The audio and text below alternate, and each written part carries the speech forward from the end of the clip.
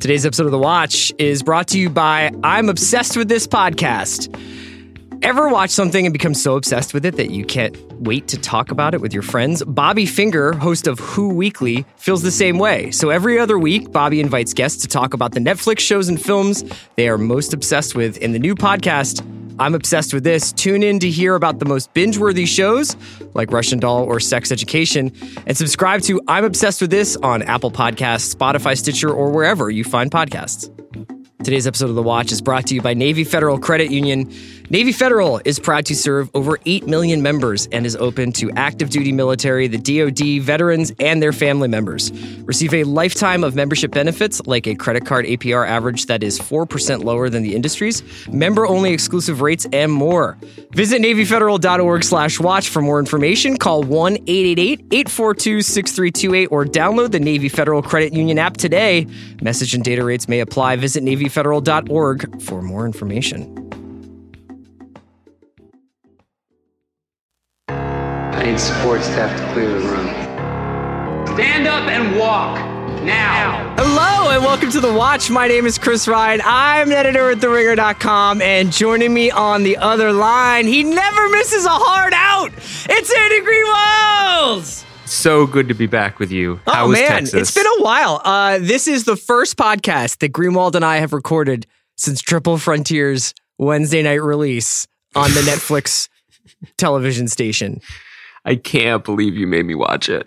Guess what? Andy did not care for Triple Frontier, but he is a silent minority in my sphere. So the second half of the show will be me and Jason Concepcion talking about what we loved about J.C. Chandor's portrayal of fraternal loyalty and pushing oneself beyond the limits. I have none of those things, and I relate to none of those things. Would you, if I was like, hey man, I have like this thing where we're going to go rob a drug dealer of $75 million, but I'm only going to do it if you do it with me. Would you do it with me? Here's the thing. You would have to come ask me at the exact moment that my job was at its worst. You know what I mean? Like Right. If you had come last week when we were breaking episode 105, and for a minute, the bleakness of infinity and the impossibility of ever crafting a satisfying story in the four-dimensional realm of television was weighing down on me, I would have been like, yeah, Semper Fi, brother. But otherwise, nah.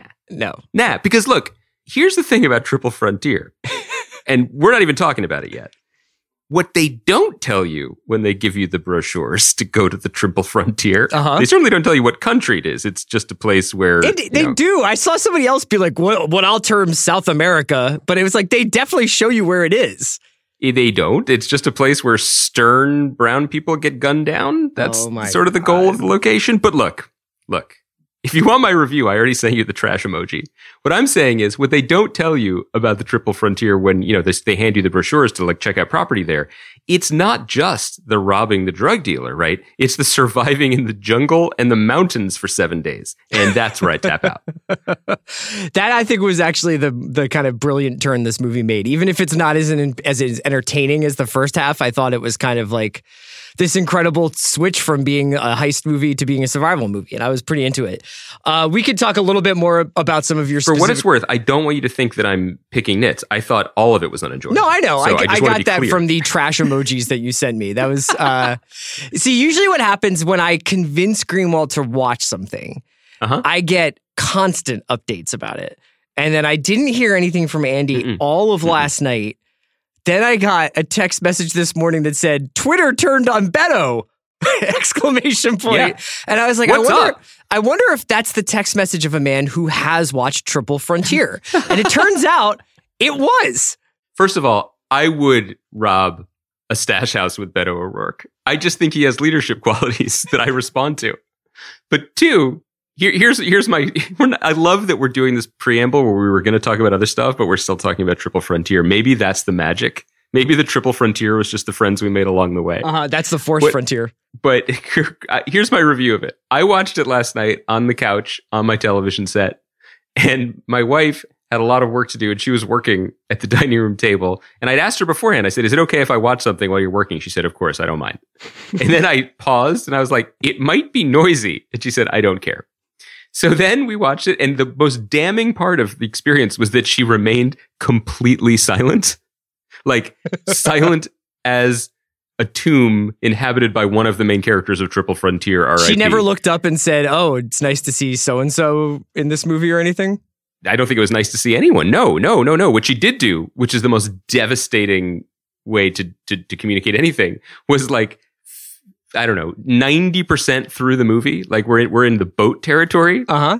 She just looked up and said, "Are you enjoying this?" And I was dead. That's dope. I was dead because you have to understand it's not a triple frontier, but it's the double burden. I wasn't just not enjoying the movie, but I was somehow responsible for bringing it into my home. You know, it was like there was no winning for me. There was no like, no, I liked it because I didn't. It was instead, this was our evening. Right. And so I did what anyone would do in that situation. I blamed you. Okay. Did you watch the new Avengers trailer? Should we talk about something you do like? I did. What a world that all of these movies, what they were really all about was one man's love for Gwyneth Paltrow. I mean, I did not think that was the formative beat in these characters' lives, but that was kind of an interesting turn. Well, I think at this point, you have to allow them their dalliances because they can't actually show us anything from the movie. So they're kind of tossing out crumbs as to what it could be about, even though we all know what it's going to be about. It's going to be about like trying to bring back those who were disappeared. So I think in that case, like I'm not treating like the central love story of the Avengers is not really what I think the movie is going to be about, nor do I think it's going to be like Clint and Natasha's like international romance. I mean, look, here's the thing about it. And I enjoyed it. I'm along for the ride, right? Like, I think this is fun. And at this point, 10 years in, I enjoy seeing the story that they're trying to tell about the movie through the trailers they're releasing. And one thing I will say, respect to Marcus and Feely and the Russo brothers, because if you were attempting to regroup after the decimation of half the sentient life in the universe, I don't know if lady with the braids and the pistol and guy with the bow and arrow are the ones I'm signing up first. You know what I mean? Like, this is definitely a motley crew to take on Thanos the Mad Titan, because honestly, I don't know if I would roll with those guys to the triple frontier, let alone into the deepest parts of space.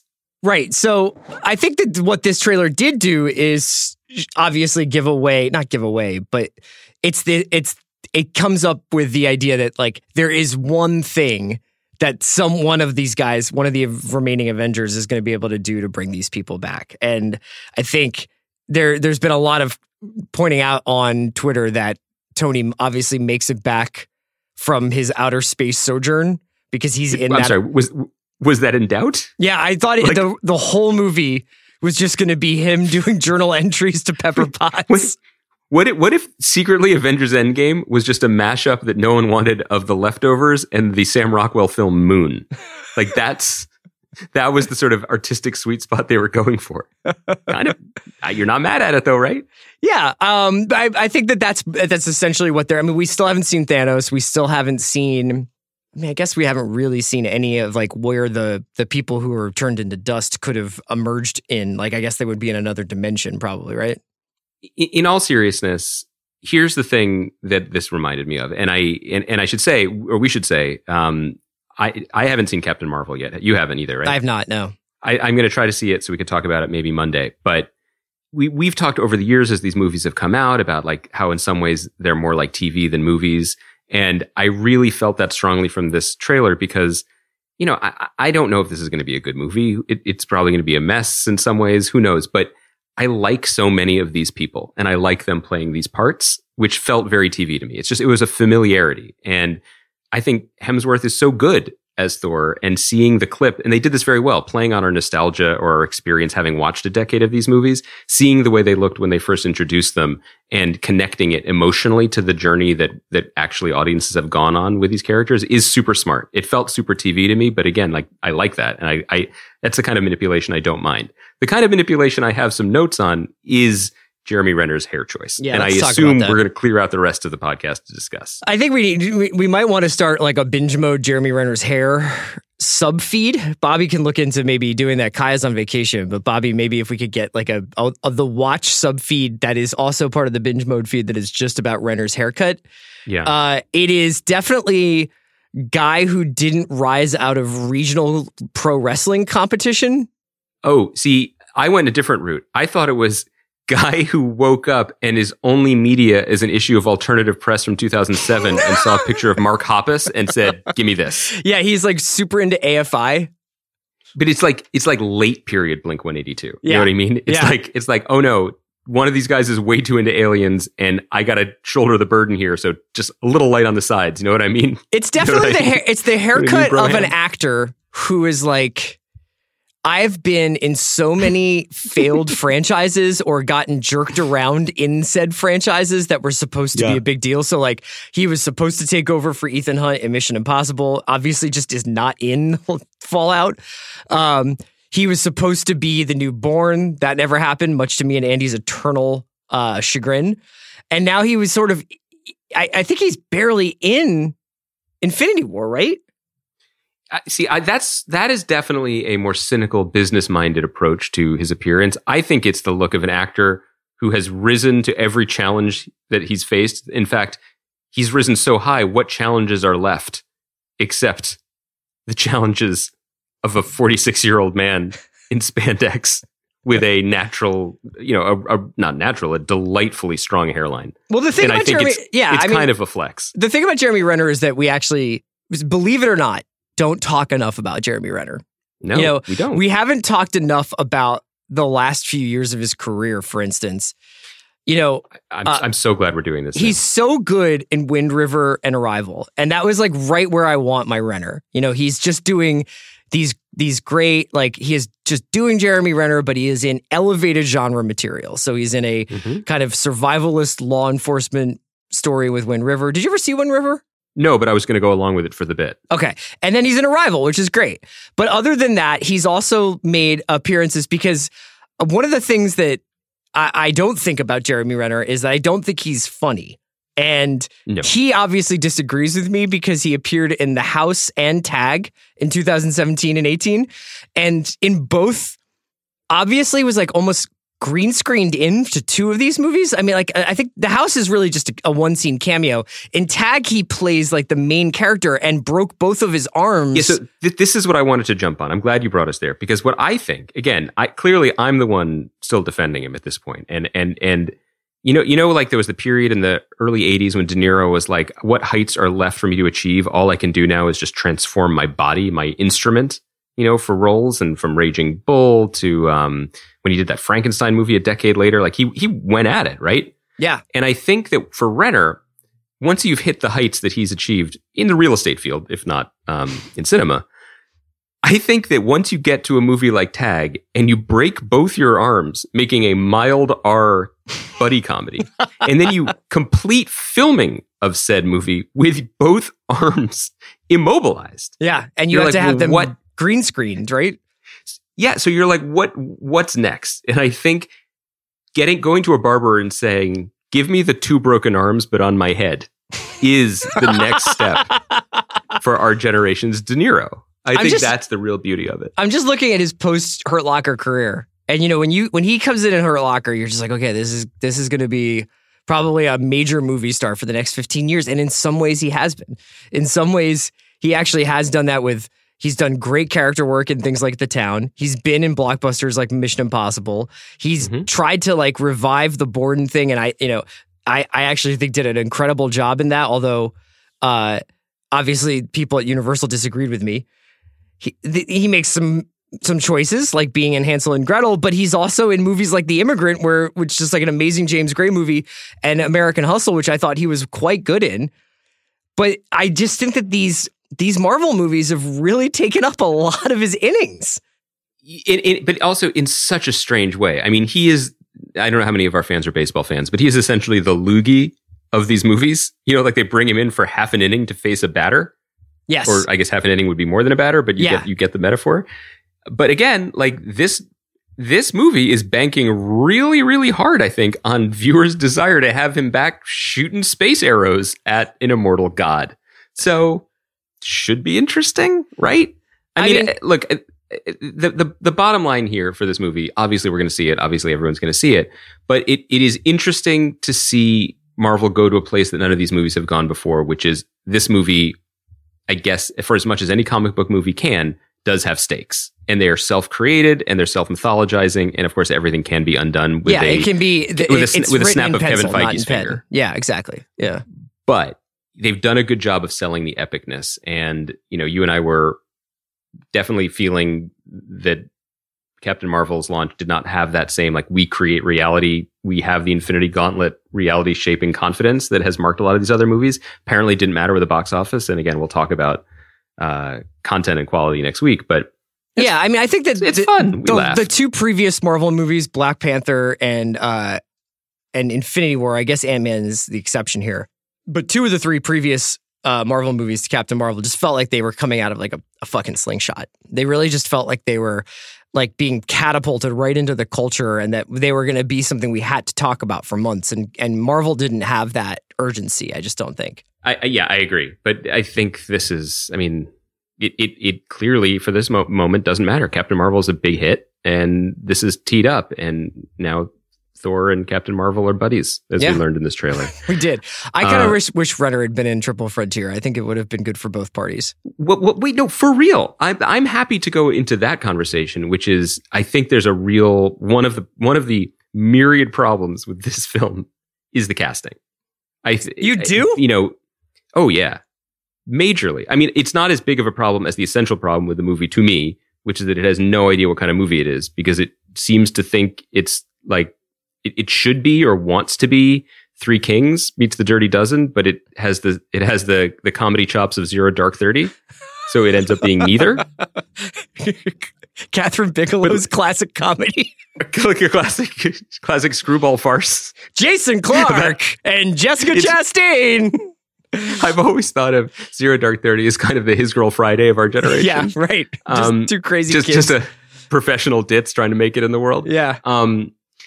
But the casting, like I appreciate that they made Charlie Hunnam and Garrett Hedlund brothers, but they just smear into like one blonde mass for me, and I couldn't tell the difference between them. I couldn't tell whether or not I actually really loved this movie, as everybody probably can imagine, but I do wonder whether the Charlie Hunnam character was like they split one character in half. Like they either split Garrett Hedlund in half or split Oscar Isaac in half to create the Charlie Hunnam character and like gave him some of the other guys' lines. Because couldn't Charlie Hunnam have been a UFC fighter also dealing with PTSD who does like recruiting talks, but then fights UFC and then they go get him? Like, did they really need to have a full other character? No. And in fact, if they already had Oscar Isaac playing three distinct characters in one film. So I don't think there was any issue there. My favorite thing is when he, like, before our eyes morphs into another character in the last third of the movie when he just starts shooting teenagers' tires instead of teenagers, despite having no qualms about shooting teenagers previously. Well, he went gone through the process and arrived at what the right decision was. The movie should have been fun or no fun, and it couldn't decide which it wanted to be. And the fact that it tees up quadruple frontier in the last frame was, come on, man. That's awesome. Come on. They made a Sicario sequel. Awesome. It's not fun. But like there's like you can understand why like there are people out there and like myself included who if you like action movies and like kind of that kind of thing, like this was a very satisfying experience.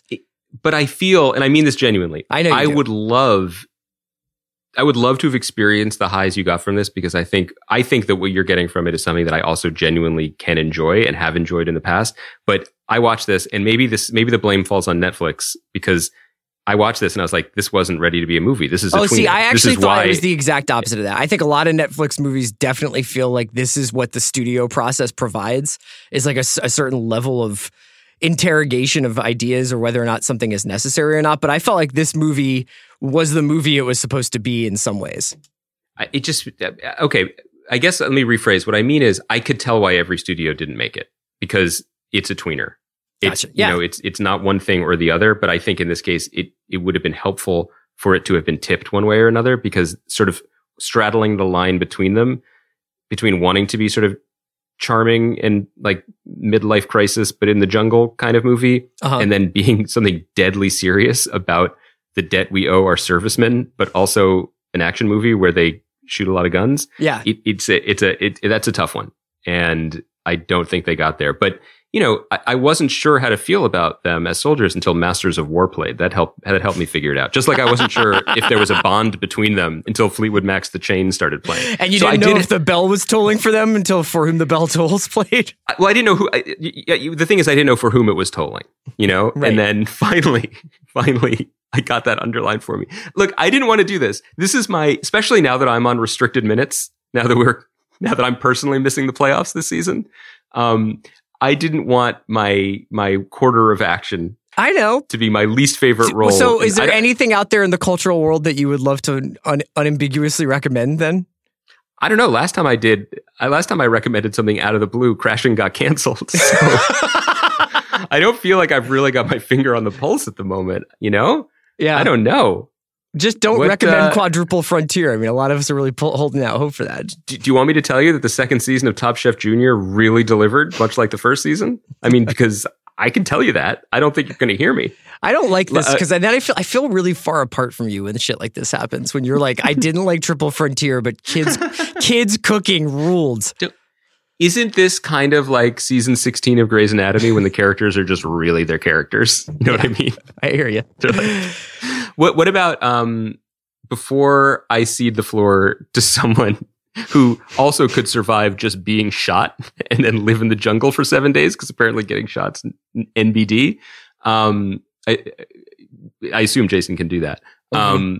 Just can we pour a little Yingling out for the closing of the Trocadero in Philadelphia, a rock club that was very formative in our young lives? Yeah, I mean, I think everybody who's listening to this who doesn't know what the Trocadero is has a Trocadero in their life, which was just a place in the city where they either grew up or went to college in or lived in their 20s that they spent an inordinate amount of time.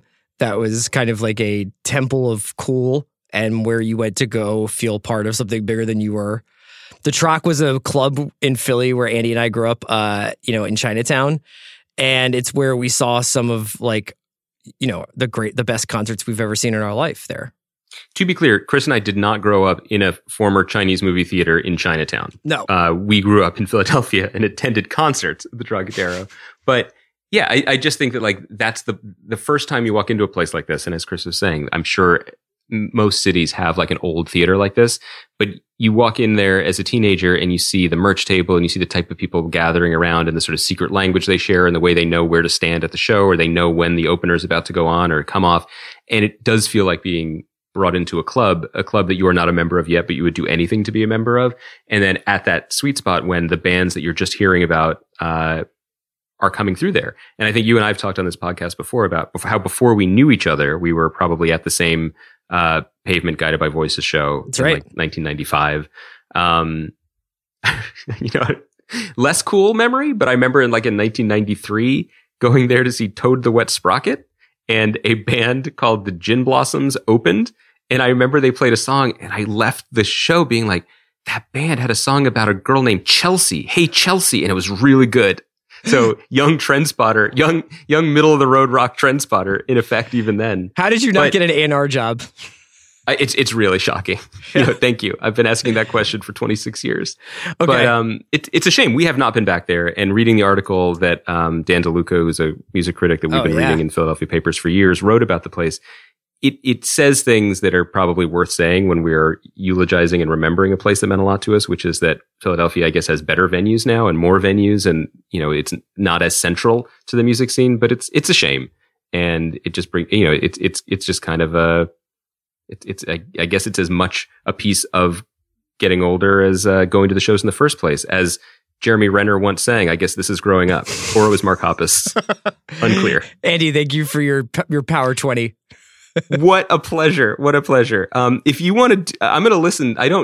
Chris, I don't usually listen to The Watch, but when I do, I want to hear you and your MMA fighter brother, Jason Concepcion, raid my stash house, metaphorically or otherwise. I can't wait for your notes. Thanks so much for calling in. I'll talk to you on Monday. Bye, Baranskis.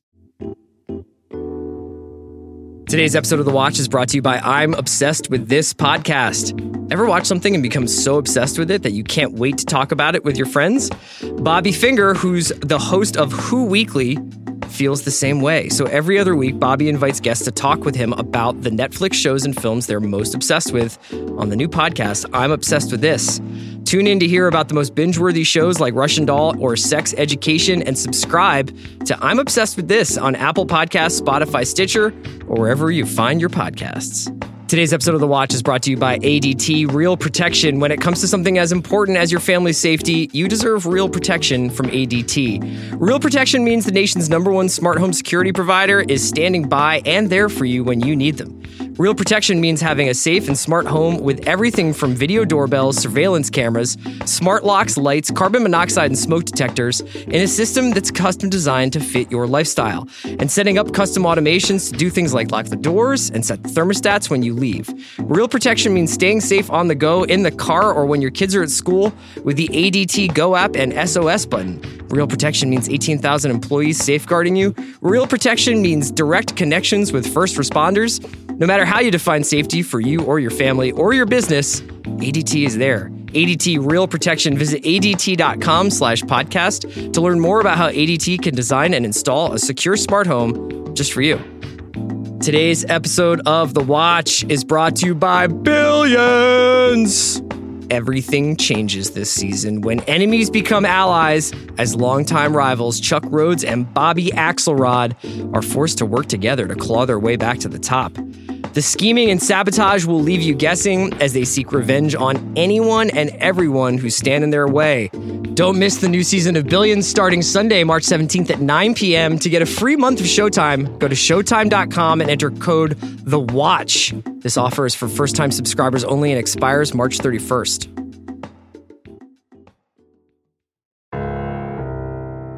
Now that we've gotten Andy's constructive criticism out of the way, I'm here joined by the guy who actually would go on a mission to rob a cartel leader with me. That's Jason Concepcio, making his second appearance on The Watch this week. What's up, Jason? I remember, so I texted you right after I watched Triple Frontier. And I was like, can I come to your office and talk to you? You're like, yeah, man. And I was like, because I need to describe the energy that coursed through my body after William Ironhead Miller, played by Charlie Hunnam, said, that's what being a warrior is. And Metallica's For Whom the Bell Tolls kicked in. Jason, we're going to talk about it. Dude, that's a great segue because that is the #1 thing I loved from Triple Frontier. And what we're going to talk about is just the things we love. Andy gave a very good kind of assessment of maybe some of the problems. And I think you even said to me, it's not a good movie, but I loved it. Right. And I think that's fair. I don't think that nobody's saying this is like, wow, Netflix topped Roma. Right. They really did it. They figured it out. But I think that for what it is, first of all, it's a throwback for me because I feel like it feels a lot like The Dirty Dozen or The Professionals or like Men on a Mission movie where like these guys are essentially, there's something fatally wrong with their grouping, you know, with them. And I think that Eddie's right in that like it's maybe not funny enough or not serious enough. Sure. Yeah. But I think that there is actually, it's a pretty unique movie in so much as everybody who saw it, I got a chance to see it a couple weeks ago. Everybody who was watching it last night, almost to a person, texted me to be like, they're doing the robbery like 45 minutes in. Yeah, what are they going to do for the rest of the movie? Yeah. And then you find out they're going to throw a fucking donkey off a mountain. You know what I mean? That's what they're going to do. So Jason and I are here. We're going to go through X number of things that we loved about this movie. And you know, some of them we love ironically, and some of them we love sincerely. Yeah. #1 off the top is Metallica. Yeah, that's just too good. And the employment of heavy metal. It's so good. Heavy metal's not in enough movies. It's not in enough. And I thought that as that drop hit, just how jarring it is and how perfect it was for this film. Yes. That song in particular. I thought, now, the only other better usage of it would have been as Garrett Hedlund's entrance music to his fucking off-brand Bellator fight. I love that he's like trying to be like, guys, can we focus on my fight? Yeah. We're talking about the mission. A guy comes in and he's like, we're going to go rob Lorea of 75 mil, but I can't do it without unanimous buy-in, and especially not buy-in from Ben Affleck, who looks like he's swallowed another Ben Affleck to be the architect of this plan.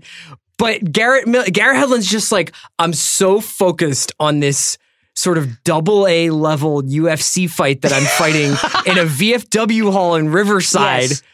You guys need to shut up. Come on, guys. I need to focus. Also, I kind of get it. Like, can we give Ben his space to like get in the warrior mentality? I want to just for a second jump off of that to say, how come Garrett Hedlund didn't get a cool nickname? So it was Red Fly, Ben Affleck, Ironhead, Charlie Hunnam, Pope, Oscar Isaac. Yeah. I didn't even know that he had another name except for Pope. Santiago, yeah. And Catfish. And then Garrett Hedlund plays Ben. Ben, yeah. Tough beat for our guy, Ben. What fish name would you give him? Pike? Yeah, that's good. That's good. Yeah. You beat me.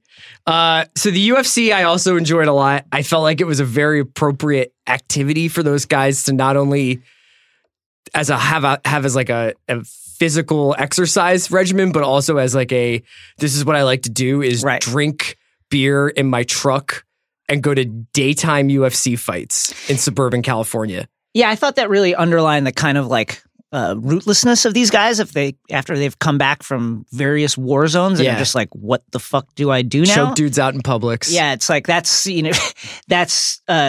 Charlie Hunnam's opening speech in this film is basically that. Like you're changed by war and now you have to come home and what are you doing? And it's like for Ben Miller, the answer is get punched in the face in a VFW hall at 3 p.m. on a Tuesday. So we get out of the UFC fight. They decide they're going to do it. They pretty miraculously show up on the border between Brazil, Paraguay, and they get to the Triple Frontier. And there's some consternation about how they're going to do it. At first, it's just recce work. Right. They're just going down to check it out. Do we ever figure out what recce means? Reconnaissance. Okay, that's just, wow. Yeah. I love the lingo. Yeah, I think it's reconnaissance. So they've got, Red Fly comes down out of retirement, puts away the condo for sale sign, drags his ass into the jungle. And we get the first truly great moment since the Metallica drop, which is Ben Affleck's fucking storage container speech. Yeah, I'm going to curse a lot during this. No, so you have to allow it. I needed that. I also enjoyed that they kind of broke it up. So they go to the storage container and they're like, Pope, holy shit, what is all this stuff? He's like, I've been sourcing guns and ammo and C4 in country for like 2 years to do this. None of this shit is traceable. I've just been hanging out, having shit shipped to a shipping container so we can rob this cartel. And then they break for a second because Ben Affleck's like, I gotta freak out for a second. I gotta freak out for a second because like I'm selling condos back in Florida and my only thing is like, can I take care of my 2 girls? But you know what? I'm fucking in. Let's go. And then he gives one of the great Ben Affleck speeches. Yeah, up there with the Boiler Room speech. Up there with Boiler Room and, every day I wake up expecting you to not be here. It's basically like, make no mistake, what we are about to do is illegal. You don't have the flag on your shoulder. Yeah. If you get nicked, you're going to have to walk out of here. We're going to commit at least one murder. And if you want to leave, you're the best of us. You got to leave now. Yeah. So they decide to do it, obviously, but I love the storage container speech. Yes. Great setting for a speech as well. I want to do more work out of storage containers. But then Ben Affleck, when he gets involved into the actual firefight and they go and they rob Lorea's house, goes on tilt. Oh, I love that. I love that aspect of it, that he got a taste once he saw that cash stacked up in the wall. Spoiler. So like they're like, wait a second, you're always the guy that never breaks a timeline. You're the one who's saying we got to abort if this, that, and the other happens. Never missed a heart out. Never missed a heart out. He's like, listen, and then he adds up like it's take 2 minutes to get to the van. Right. It'll take them 40 minutes to get back. I put in a cushion. All right. I want this extra $17 million. Which is such a thing. Like, when you actually like, if you've ever been around people who are like, there is definitely the kind of person who's just like, I told you it was 4:30, but really it was 4:45. Right. And it's like, don't you fucking lie to me, man. I'll be here on time. Right. Like, you don't have to worry about it. But that is among my favorite scenes in the movie. It's just them tearing this house apart with machetes and the realization that the sort of not modest goal that they had, which was to rob him of $75 million. Yeah. It's obviously like all the cartels are using this as their bank. Yeah. And Pascal's reaction as he's like chopping away at the wall. But the line that I thought was so good is when Affleck is like, God damn it, look at all this money. Because his voice cracks a little bit. And, over the years, and I know Sean and Amanda are going to talk about this on The Big Picture, but Affleck has been like resisting playing somebody who is probably going through whatever he's been going through the last 5 years, right? Agreed. So he's obviously had his documented problems. He had the breakup of his marriage. But for the most part, when you see him in the movies, he's still Ben Affleck. He's still Batman. He's still like a leading man. And this is the first movie where by circumstance or by choice, he's like, yeah, I'm a mess. I'm a fucking fat guy who's selling real estate. Like it's just and I'm all fucked up. And when you put me back in the mix, right? The juice starts going. I see the money. I've shot my gun a little bit. Yeah, but these guys all think I'm something I'm not anymore. Right. And when I see a bunch of money, I freak out. And like I basically, as they find out on the mountain, like they start to assign blame. But it's like his greed essentially dooms this whole thing. Yeah, I reacted to that as well. And it just reminded me of just people I know. You may know people like this who are like, you're going to go to New Orleans or Vegas or whatever for like a bachelor weekend. Yeah. And that one friend who's like, don't let me go back to the ATM. Here's the $500 in an envelope, and that's what I'm allowed to have. And hold my cards, and do not let me. And then an hour into that guy has a broken Coors Light bottle at your throat, and is like, "Give me my fucking card, you motherfucker! I'm a big boy."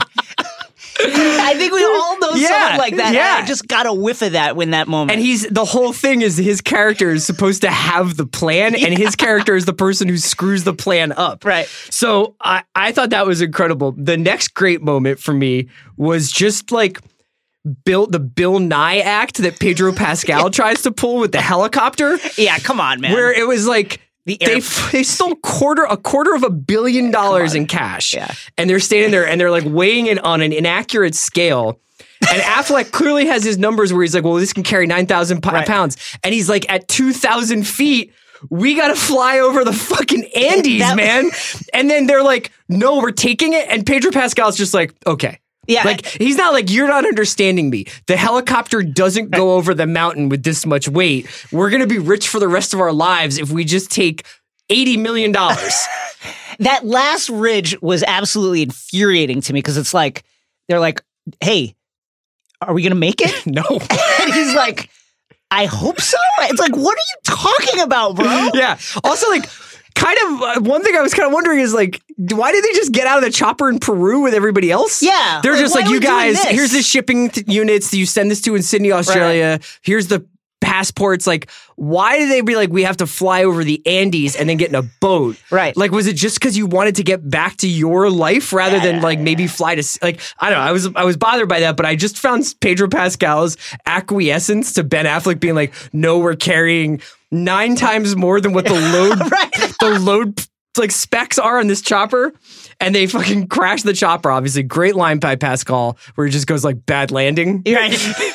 I was kind of hoping that it would have been really ill if Hedlund bit it by falling out of the helicopter. I thought that actually was going to happen. Yeah. And then he just rolled out of it and was fine. So this is kind of the genius of the movie. Not that I don't know if genius is a strong word for this movie, but I think that one of my favorite parts about the second half, which is admittedly not something I am going to rewatch. I will watch the first hour of this movie like 5 times this week, but I'm not going to really watch a lot of the cold camping that they do and a lot of the... no. Burning money and having the bro scenes. Yeah, and like listening to Masters of War. But I did like...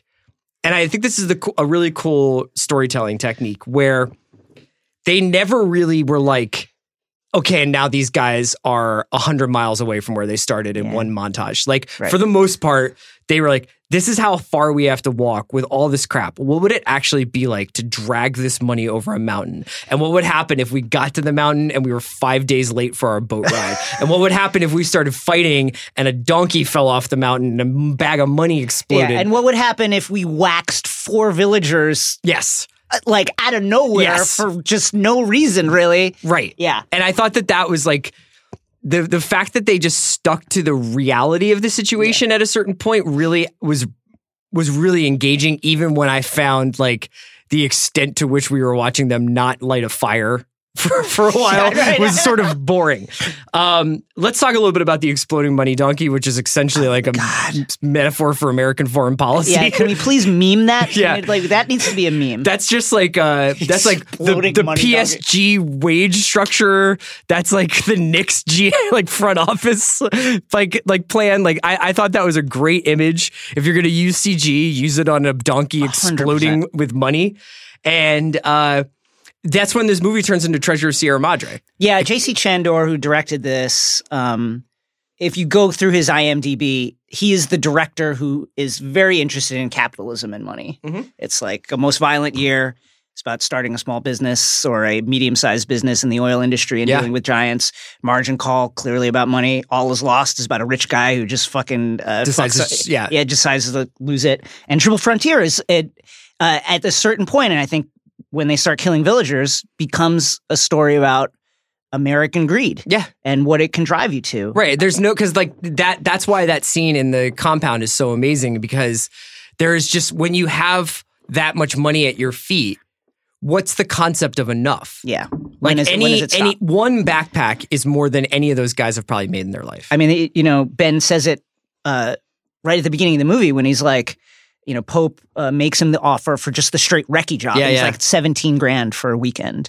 And he's like, man, my first deployment, I made $17,000 for the year. Yeah. So, yeah, Ben, just like take $5 million even. It's amazing. Like you put your kid, knowing what we know now about Operation Varsity Blues, you buy your kid a spot on the USC rowing team. It, you're done. If you get $5 million. Some light Photoshop, and you're out. So I really liked how it basically played up that Treasure of Sierra Madre, like the enemy within, the greed, the starting to blame one another, the starting to be protective of stuff. And, like it gets pretty spare, and it's not exactly like the end of the Wild Bunch up on that mountain. Yeah. But it's pretty effective when the kid in the James Rodriguez shirt tracks those dudes through the jungle. Like he killed my grandfather or whatever it was. Yeah. So I thought that was like, I thought that the second half of the movie, while like slower and like more dour, obviously, was really, really like effective as like a movie going experience. Let's talk just like a little bit more generally about it. Like they don't really make movies like this anymore. Yeah, they don't. Which Andy was kind of saying like, oh, I can see why studios passed on this. And I understand what he meant by it, but I also think standalone adult action dramas are like basically impossible to make. Like you can make one a year, like Den of Thieves or this. John Wick or something. Yeah, but even Wick has so much IP, cartoonish violence that this is like pretty straightforward. I mean, what's the last movie that was kind of like this? I guess Den of Thieves is a good one, although they'd love to make another one. But even like Lone Survivor has all that like the patriotism stuff in it, which this movie for the most part did not have. Like I thought that they did a lot of like, oh yeah, you got to stand with your brothers. Right. But as far as like the idea of serving in the military, it was pretty cynical about that. Yeah, I agree. It was mostly about, and this is actually the thing that I really appreciated, was it was just mostly about the effects of war on men. Yeah. The effects of extreme violence on men. And then you expect people to kind of like recalibrate and just drop back into their normal lives and sell condos after they've gone on X amount of like door kicking missions in Iraq. What did it say? Like everything we've done has violated the Geneva Convention? Yeah, Ben Affleck at one point is like, or Pope to Ben Affleck is like, you've been shot 5 times for your country and you can't even buy a new truck. Right. What were some other moments that you wanted to like shout out before? I love the kind of extended recce into the shootout. Yeah. There's a scene there's the cargo scene is there in the middle, but I love the first part where they just with handguns kind of recce. And they're just like hanging out in like the bushes. Hanging out. Like Ben Affleck is an out of shape dude who was selling condos and now is just like, I'm back in the shit waist deep. Wearing Patagonia. In a fucking jungle pond. Talking shit about the security of this drug lord's house. Like, yeah, they got all the toys, but they don't even have the cameras pointed at the weak points. It's like these guys are just talking shit. I really enjoy that. And then when the shit pops off, the shootout, and you really get to see like the kind of teamwork and how these guys move through a combat zone. That was, listen, I'm all there for a shootout anytime a shootout breaks out. Yeah, it was really well done. And it's also like the hardest thing to do during a movie like that is to basically establish place and keep people like, this guy's upstairs and now he's going to go downstairs and this guy's coming in from the backyard. And I thought Chandler did a really, really good job of that. I think this movie does exactly what it says on the package, which is sometimes faint praise. Like when something is just like, yeah, it's exactly what I thought it was going to be. But weirdly, I thought one of the weaker parts of the movie was Oscar Isaac. Yeah, in some ways, like I thought, like he obviously has like a thankless job. Yeah, but in some ways, I kind of wish he had a little of like Pedro Pascal's like entertainment value, right? A little bit more of a swagger. I agree, because like he's the guy who develops this informant who he's clearly having a romance with. Right. And from everything that his squad mates are saying, that's his MO. Yeah. Is like your CIs are the people you send it for. Right. Like I'm going to hook up with my CIs, and my CIs are always attractive women. Right. And I just felt like I wanted to get a little bit more of that, like, you mentioned Last of the Mohicans. I wanted to get a little bit more of that Hawkeye, I've gone native swagger from him. Yeah. Like I've been in the triple frontier for 5 years and I'm just so deep in the shit. I wanted some of that from his character and I didn't get it. So quadruple frontier, is it just Oscar Isaac goes back to the coordinates to get the money and digs through the snow? There's like $65 million up there. I know, more than that. I think it's more than that. Jason, thank you so much for coming by and talking about the movie of the year so far. Thank you for having me. Triple Frontier. Jason Concepcion. We'll be back on Monday. Thanks for listening to The Watch.